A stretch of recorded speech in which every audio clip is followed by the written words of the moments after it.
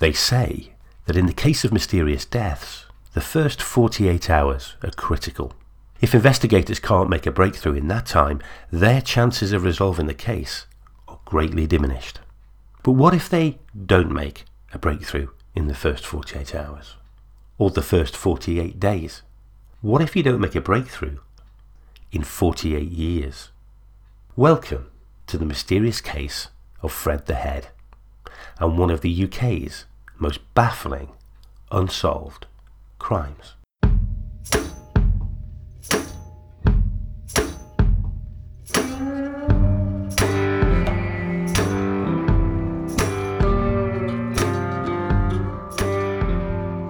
Episode 34. The Confession. We left episode 33 still thinking about Bible John, about Anthony Hardy, and about isotope analysis, and the necessity to make sure that happens. And we're going to be covering all of those aspects in this episode. But this could be quite an important episode. Something was revealed to us this week that's new and potentially important, and also potentially comes from an impeccable source. We don't know yet if it's true. That's one of the things about a live investigation. This is the kind of process we need to go through. We find out things and we try and establish whether they're true. And we're still in the process of doing that. But we'll bring you up to date with exactly what's happened later in the podcast, because it could be the biggest breakthrough yet. And it only arose because the podcast and the Facebook page exist. It's a result of doing what we all do, patiently turning stones over. It concerns Anthony Hardy, and it concerns what happened before Anthony Hardy killed those women. Now, many people will say, I always knew it was Hardy, but that's really no use without evidence. We need evidence to link Hardy to this case in order to take a step forward. And we may just have the beginnings of that in this episode. We may have an actual link between Hardy and the young man's body found in Winshill. But before we get to that, we need to work out where we are with everything else. So I wanted to speak to Ian so he could bring me up to date with what his thoughts were on Bible John, and also we'd had the opportunity to walk around the site that Fred was found in. He'd never done that before, and I'm always interested in finding out what people's impressions are once they're actually at the site of the burial. It's sometimes quite different from what they pick up from the podcast. Hello, Ian. How you doing? Glad I caught you on this Thursday, because I know you're off gallivanting somewhere, aren't you, this weekend? Late Friday, early Saturday to get to London, catch the Eurostar, go to Paris, drinks with Frankie Dettori on Saturday night. Wow. And the Arc de Triomphe on Sunday. Yeah, should be good. No, very good. That sounds like a fantastic way to spend a weekend. I've never been, and it's ticking off something off the bucket list. We're going to have to start having an Ian's Tips segment in Fred the Head, aren't we? Should have asked me yesterday. Apple away, won 15-2. Which I own one of the hairs in its tail. Do you? Yeah, and then here we go. Before it happens, this afternoon at Salisbury, Racing Breaks Rider. It's 130 at the moment, and I own a different hair in its. I think it's a hair in its mane that I own on that one. So, anyway, there's a few things to talk about. So, firstly, I want to talk about Bible John. You've been kind of close to this, and I just want to get your view at this point in time. Where are we with Bible John? How do you feel about it? And where do we go from here, really? I think we're exactly where we were at the last podcast, because we've not found any new information, any new unsolved murders, for example, any further detail on the assaults in Derbyshire to rule him in or rule him out. You know, I'm probably more excited about the possibility of ruling him in than you are, because I like his description in comparison to what we know about Fred's. Of course, I can't get away from the fact that Fred is buried just at the same time as Bible John stops killing. That's that's a massive link, I think. Very, very circumstantial, but we've not been able to push it forward at all. And actually, I'm not sure there's a lot to be gained in looking for needles in haystacks, etc., because there's a very easy way to rule him in or out, which is kind of what I've been developing over the last week or so. The Police Scotland have got DNA for Bible John. At least they've got some results. They can't get any more, of course, but they've got a result. And I know they've got results of Fred DNA, mitochondrial DNA. And I think a comparison of those two would be able to rule Bible John in or out. And to that end, I'm reaching out to a journalist in the local Glasgow press who is always got an eye for a good story. I'm hoping this one will tempt him and see if we can't get some swell of opinion in Scotland to say you've got to do it to the police. I've got the name of the detective who our agents were referred to when they said that they had information about it. And I've been waiting for them to call us back, but they haven't yet. So I will be calling them just to plant the seeds, and we'll see if we can get that, as I say, very easily ruled in or out, because they don't have to take DNA. They just have to compare two results, and hopefully they're comparable. So I think that's where we are with Bible John. Yeah, that makes perfect sense. I think it's one of those things that we, as you say, we've planted the seed. We've got some people hopefully interested in it. There's a very easy way of ruling them in or ruling them out. But us spending 90% of our time on it is probably going to be of minimal productivity, if you like, right now. We've just got to wait to see what develops on that, I think. And that's a sensible way forward, I think. Cool.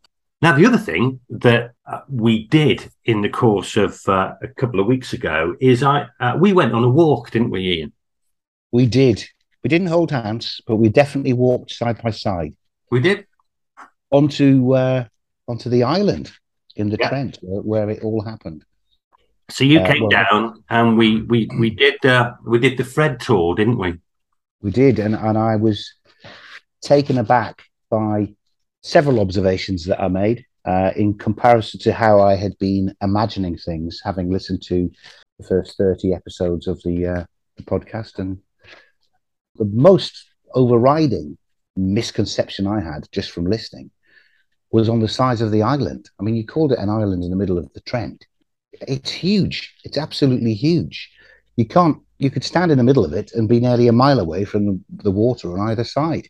You don't feel like you're on an island, do you? It doesn't feel like it's an island at all, no. No, it is, because it's, there are stretches of the River Trent all the way around it. Now, one of the things that people sometimes talk about is the fact that where Fred was found was like a little island off the big island. And sometimes people get a little bit confused with that. But what's happened is that little channel that separated the little island from the big island is now silted up. It's all silted up. So it's all joined in one big thing really now. I mean, my impression, having seen a bit further down from that island, because we went down to have a look at the weir as well, didn't we? Yeah. I think it was separated, but you could, if you were a bit fitter than I was, you probably would have been able to jump over the water. Oh, no question. No question. People did that, yeah. No question. Cows did it. Right. I've never watched the cow long jump competition, but I suspect... No, there was a famous cow that jumped over the moon once, though. Well, that's true. Maybe I'm doing cows down a little bit there, but that little part of the island is still part of this massive 1.5 mile long island. Yeah. It's interesting you picked that up. Anything else that kind of jumped out at you walking through? I mean, we parked up at the start of it and walked down, and that is quite a long walk. Thinking you really have to know that you can get down on the track to there to even attempt to get down on the track to there, if you see what I mean. I do. I don't think anybody would walk it pushing a barrow with a body in it or a body over their shoulder or anything. You wouldn't do that. You could get down in a vehicle, but you'd have to know you could, because you wouldn't chance it, I don't think. You just wouldn't stumble over that. You've got to know it if you're driving there. 100%. I think we said that anyway, but I think it just double underlines. The person knows that island's there if they took the body in a car. One of the other things I think I was also struck by, because I can remember on the Facebook page, I even made this comment before I was involved in the podcast other than a listener. I'd looked on the map and saw the weir and suggested maybe you could get across the weir, because I'd heard that back when it was in operation with the mill, they had to get across the weir to clear blockages so they didn't damage the weir. So you can walk across it. But looking at it in real life, if you like, this is not a weir across the river at sort of right angles to the bank. This is such an acute angle to go from one side of that part of the Trent across to where the island is. It's a huge walk. It's maybe 200 yards. Yeah. And there's no way, again, I've killed someone, I've got to bury the body. So I'm going to trudge across the top of a 200-yard weir with all the water and everything. It wouldn't do it. Can't possibly have been there. Well, that's interesting. And of course, when we went there, it had been dry for a long time. So the river was probably at its lowest point. But there was still quite a lot of water rushing over that weir, wasn't there? Oh, absolutely. Yeah. And, if it depends on the time of year, but I think that weir would be impossible to cross with, twice as much water going over it as we saw. You couldn't do it. You would never even attempt it. So just to kind of encapsulate that, what do you think happened in terms of how a body got to where it was? Long odds on somebody's took him across the bridge. That would happen very quickly because that was right angles. That can't have been a very far across. It was about a 20-yard. 20 yards, yeah. That sounds easier, to put someone over your shoulder and get across there. If they came onto the island and drove down, it's possible to do that, of course. But you've got to know. I think you've got to know where you're going there and drive straight to it. Because there's quite a few other places to bury a body, aren't there, before you get there? Yeah, if you've got him in the car and you go onto the island and you start driving down to where he was buried, you could probably have picked better places further away from the track on the island before you get anywhere near where he was actually buried. So, yeah, I think if he came by car onto the island, they knew exactly where they were taking him to, and therefore that means probably know the area really well, probably local. Yeah, good. Well, it was really great to see you anyway. But it was a nice sunny day, and we did get caught in the rain, didn't we? Well, we just heard the thunder and got in the car just in time. That's right. One last thing, the range, that huge wall thing. I know people have suggested maybe there was a rendezvous, a Lover's Lane rendezvous in there that went wrong. Again, it's miles away, literally a mile away. I can't see anything going wrong there. A sexual encounter going wrong, a partner being killed, and somebody thinking, "I know, I'm gonna carry this person right across to the other side of the island and put him where he was found." So I'm not sure how relevant that is. I mean, it's there and it's a big structure and it's been talked about as a place of assignation. But you're right, it's a long, long, long way away from where he was buried. Well, that's good, Ian. It's always good when people actually physically see it. I tried to incorporate some of that when we did the YouTube walk around, but there's nothing quite like seeing it. I followed you on YouTube as you walked around, and so I saw all of that. I spent the time getting there that you did. It's not the same as actually getting on your own two legs and walking down there yourself to feel just how massive that place is. It feels remote, doesn't it? We didn't see anyone, did we, when we were there? One or two fishermen. Oh yeah, there was a couple at the start, wasn't there? Now, the other thing that you've been spending a lot of time on, and we haven't really dealt with yet, but we're about to deal with in a very significant way, is Anthony Hardy. And particularly, you've been looking at Hardy's early life and Hardy's life in London before there were any killings known, before no one suspected that he'd been killing women and disposing with their bodies. And that's an interesting story in its own right. So what I wanted, if possible, could you take us through Hardy's life kind of immediately before he started killing women? Because I think that is quite an interesting period. The interesting thing is that you go back to January 2002. Hardy has quarrelled with his neighbour and then gone really over the top in the sort of retribution that he made over a leaky pipe or something. Who was the neighbour? Was it? I don't need the name, but was it a woman? Was it a man? Was it? Oh, it's a woman.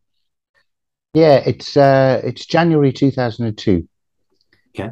He'd been quarrelling with his neighbour over a leaky pipe, and the reaction to that quarrel was Hardy went and scrawled an obscene message referring to his neighbour as referring to his neighbour as a slut, and then using a cut down cider bottle as a funnel poured battery acid through her letterbox.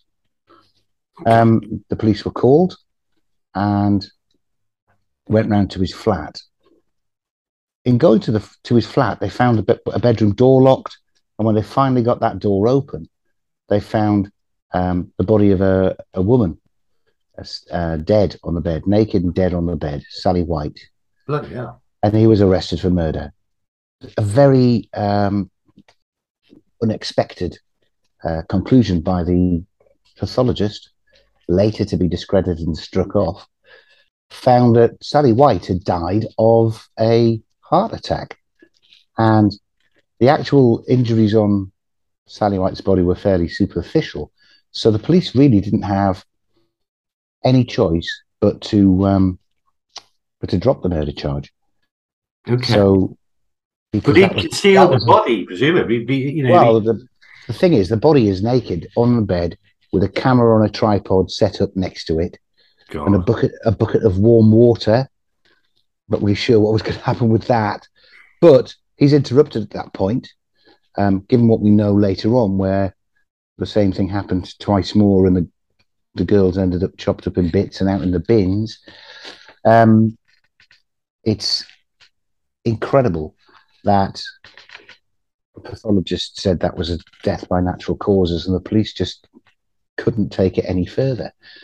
So he's in Pentonville prison awaiting his murder trial at that particular point, when they then shifted him from there under an order under the Mental Health Act, and moved him from Pentonville to the local open psychiatric unit, St. Luke's in Muswell Hill,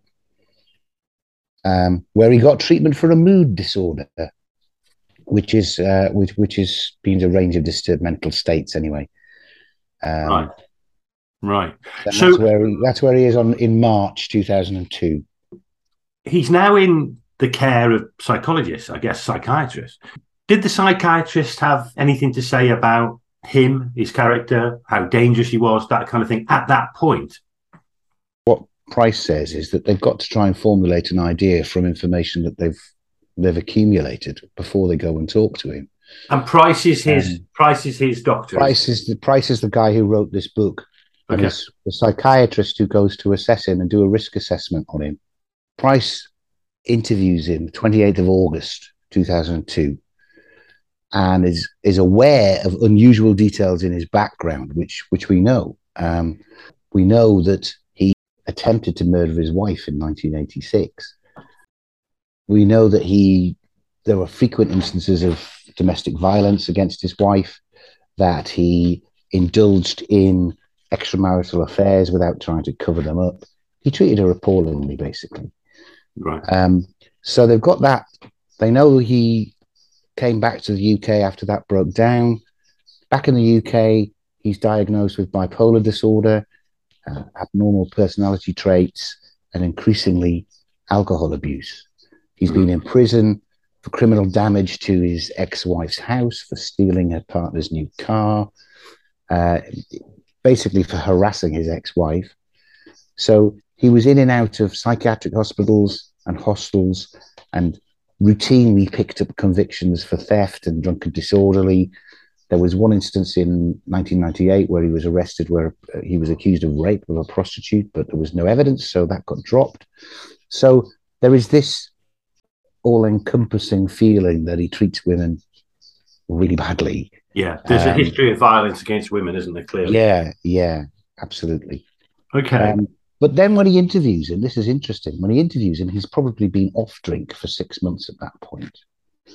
And he says that his speech was measured. He gave considerable thought to his answers before responding. He denied any manic or depressive symptoms. Gave little away. But nevertheless, Price says it made him feel really uneasy. They had to assess the risk at that stage. And their conclusion was that he could pose a risk of serious violence to women, independent of his disturbed mental state and alcohol abuse. But they also had to work on the basis that he had no hand in the death of the woman back in January, because that had been a heart attack. The coroner thought that at the time, Yeah. So they didn't think he was homicidal in any way. The thing is about Hardy, of course, he's a very clever man. He's a very manipulative man, I think, and probably saw this as an opportunity to get one over on the authorities a little bit. Absolutely. He does this risk assessment, and they draw up a plan for the local guys to have, so that there's a plan for how to deal with him if and when he's released. The guy who did the risk assessment didn't know that they were releasing him when they released him in November. The first he knew that he'd been released was when he got a call on the 30th of December saying that they'd found body parts in his flat and he was the prime suspect. So he was very shocked. Big inquiry over that, which eventually they were exonerated on, because there was nothing that they could actually hold him for. Apparently he made everybody feel creepy, but that's not something that you can't lock people up for that. Lock people up indefinitely for that. No, that's true. So he goes back home, and there must be a period of time when he goes back home that the neighbour's still living next door, and Hardy reappears after being sectioned. Did he just let that lie, or did anything let it lie? He kept himself to himself and lived almost like a recluse. Okay. Although not a recluse, because clearly during December, the two prostitutes were enticed in that early part of December, because it's December the 30th when the body parts are discovered. And so he's obviously had them for quite some time to play with them, to pose them, to photograph them, to chop them up. Professor Wilson, in his documentary about Hardy, spoke to some of the guys that lived in hostels with him in the mid-90s. And they were in no doubt that he was capable of murder.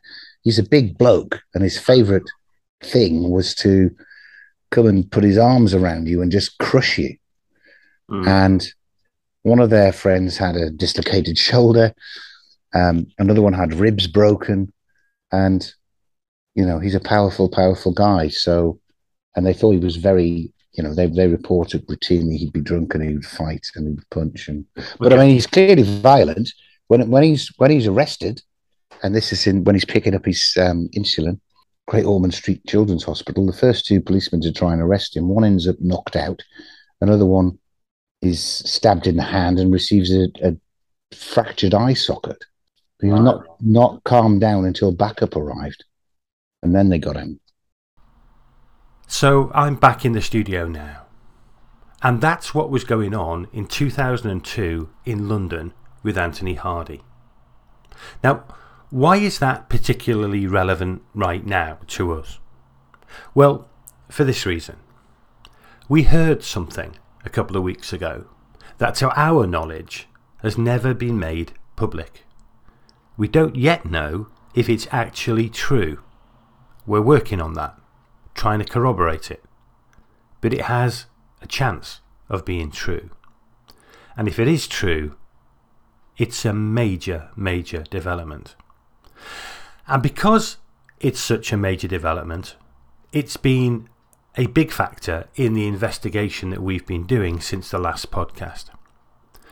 But we're going to tell you about it in the second half of this podcast.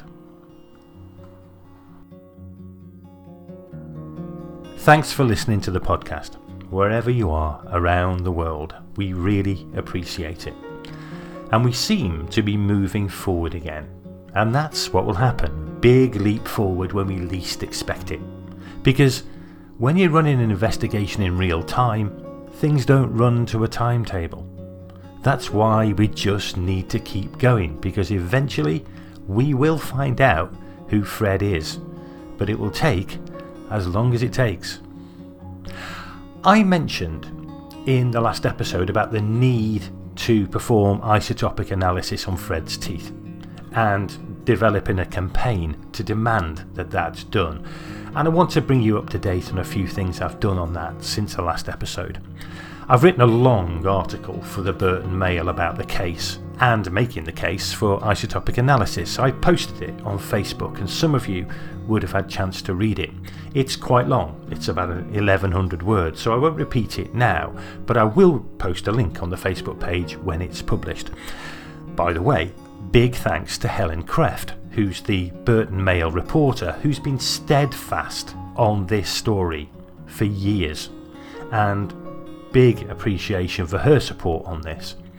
Helen herself has contacted the police to find out what they're doing on isotope analysis, and I have also written to the police investigators about the same issue.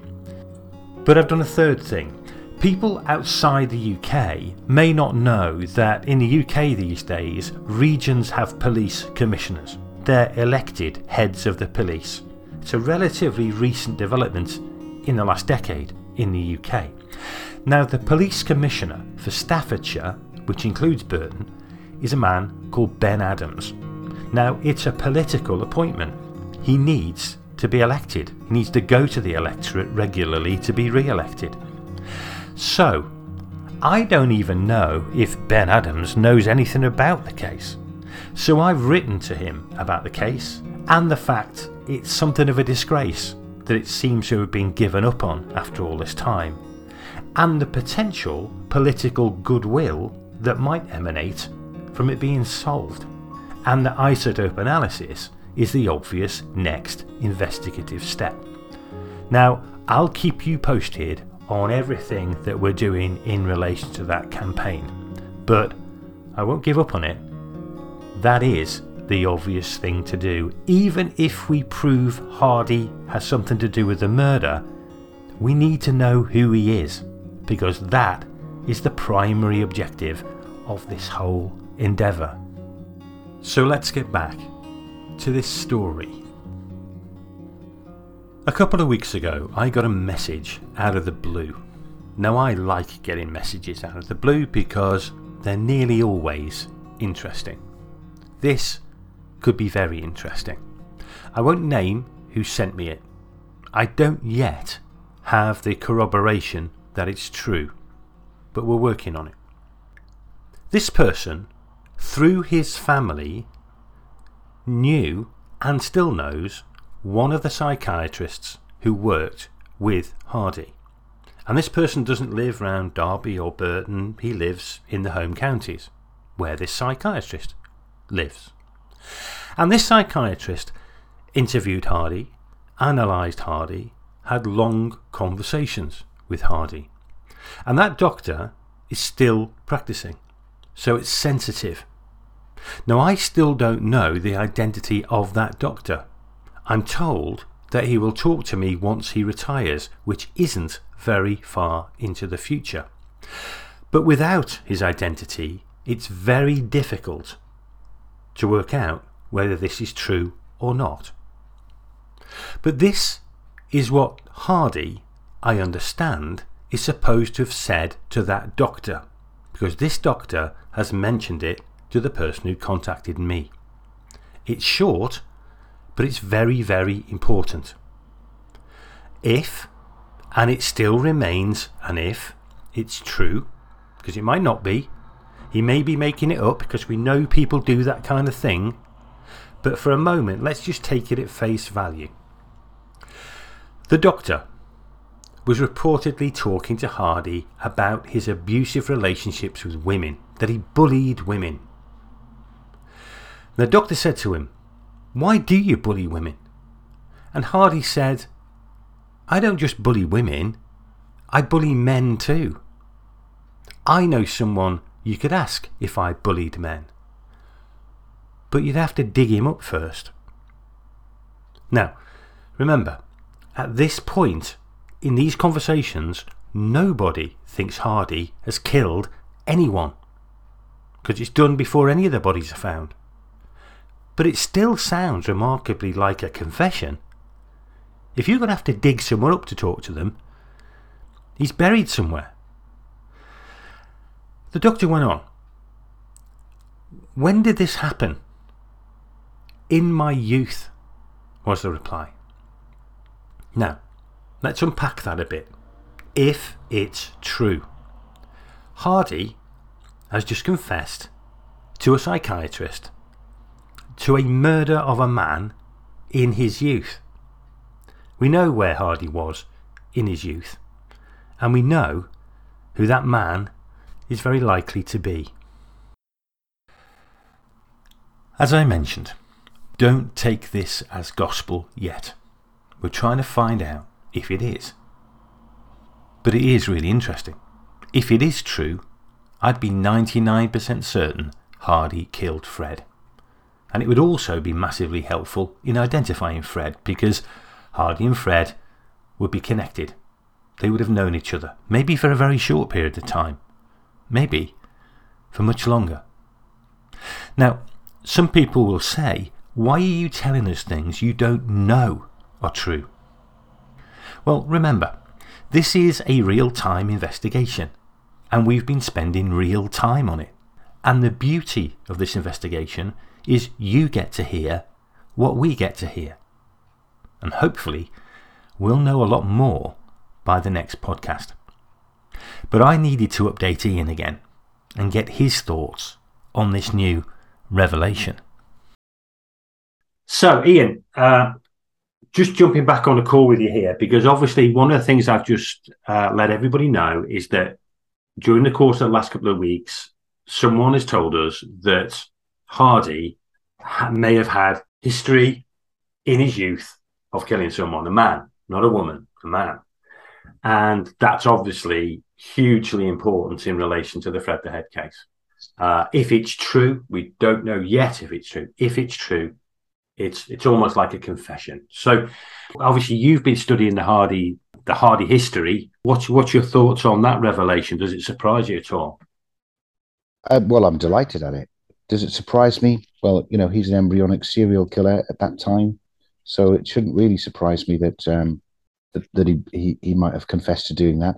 I have to admit, in looking at the rest of his life around that time, it just seems one of success. In trying to corroborate this report that we got from one of the psychiatrists talking to him at St. Luke's, I think. And this is what I'm trying to go through Richard Price's book to see if we can track the names of the psychiatrists that were involved, to try and talk to them and see if we can get confirmation from the horse's mouth. But in doing that, I'm finding out lots of little bits and pieces that Richard Price thought about Hardy, and things that Hardy had said when he talked to him. Hardy says that he's always been a thrill seeker, easily bored. Is that how he would have sought a thrill back as a teenager? Well, clearly he did get a thrill from domination, I think. I'm not a psychiatrist, but it seems obvious that he got a thrill from being in control of people, doing things, awful things to people, and I guess also escaping justice. Yeah, it's interesting. One of the things that interested me about this, really based on what you'd said earlier, was this idea that when he was in a hostel, he was just as violent to men anyway. He was just, at that point, he was just a violent man. He used to injure people, and he used to do it in a way, and he did this with the people he killed, sadly.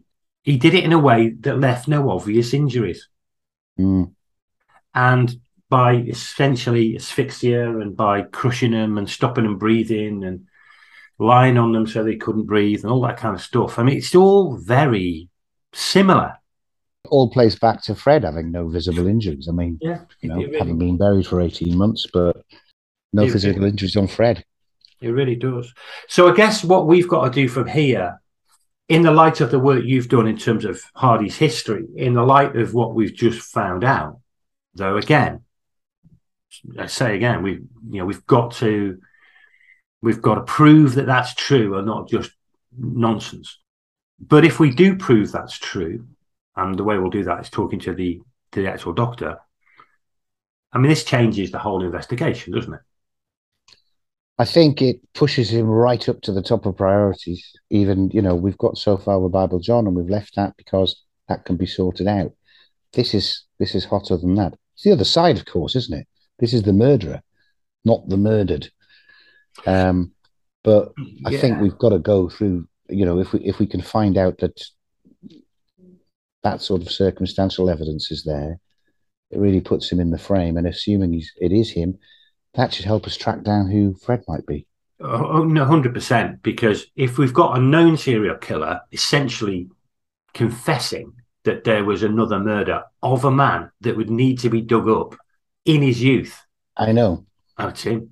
I mean, I'd put them at this point in time. I'd say, well, we found the murderer. But if we found the murderer, it does help a great deal in terms of who Fred would be, because Hardy must have known him. He might have known him for a very, very short period of time, or he may have known him for quite a long period of time, but he was in some way connected to Hardy. And that is a big step forward if it's all true. Now, I don't know if you want to include this in the broadcast, Ken, but we've been told by people who were at junior school with them that Hardy had one friend that he was very, very close to all the way through his school days. This is getting to the point where that friend would be a critical witness, I think, into the possibilities. Yeah. Don't put this in. No. Let's put this in. We won't put his name in, but let's put this in. So, he becomes critical. In fact, everybody who knew Hardy around that time becomes critical. But it sounds like Hardy didn't know many people. Sounds like he was a bit of a loner. Yeah. One close confidant. And we know who that is. Hold some secrets. I don't know if we talk to him or if we go with this to the police and get them to talk to him. We'll probably do both. It's really interesting, isn't it? Thanks for all the work you've done, Hardy. That's been really fascinating to hear. Well, again. Hopefully there should be some more little gems for next time, because I am literally only halfway through this book.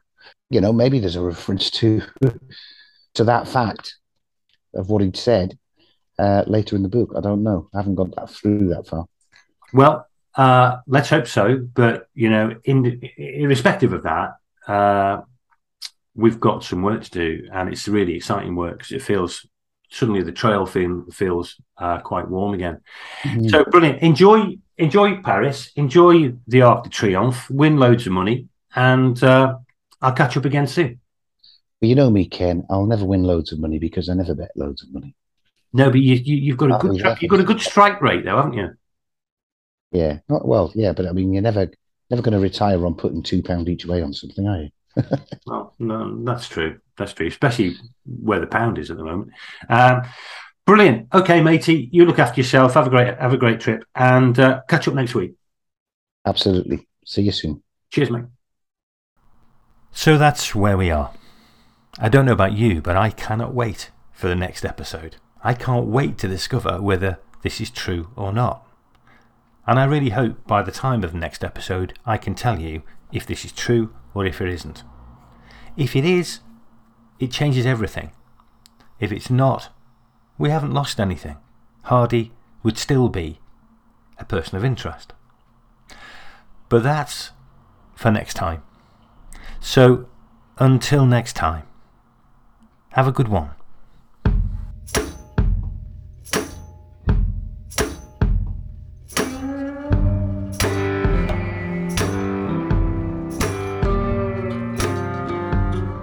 The Mysterious Case of Fred the Head is a GSC Media production. Written, produced and narrated by myself, Ken Davis.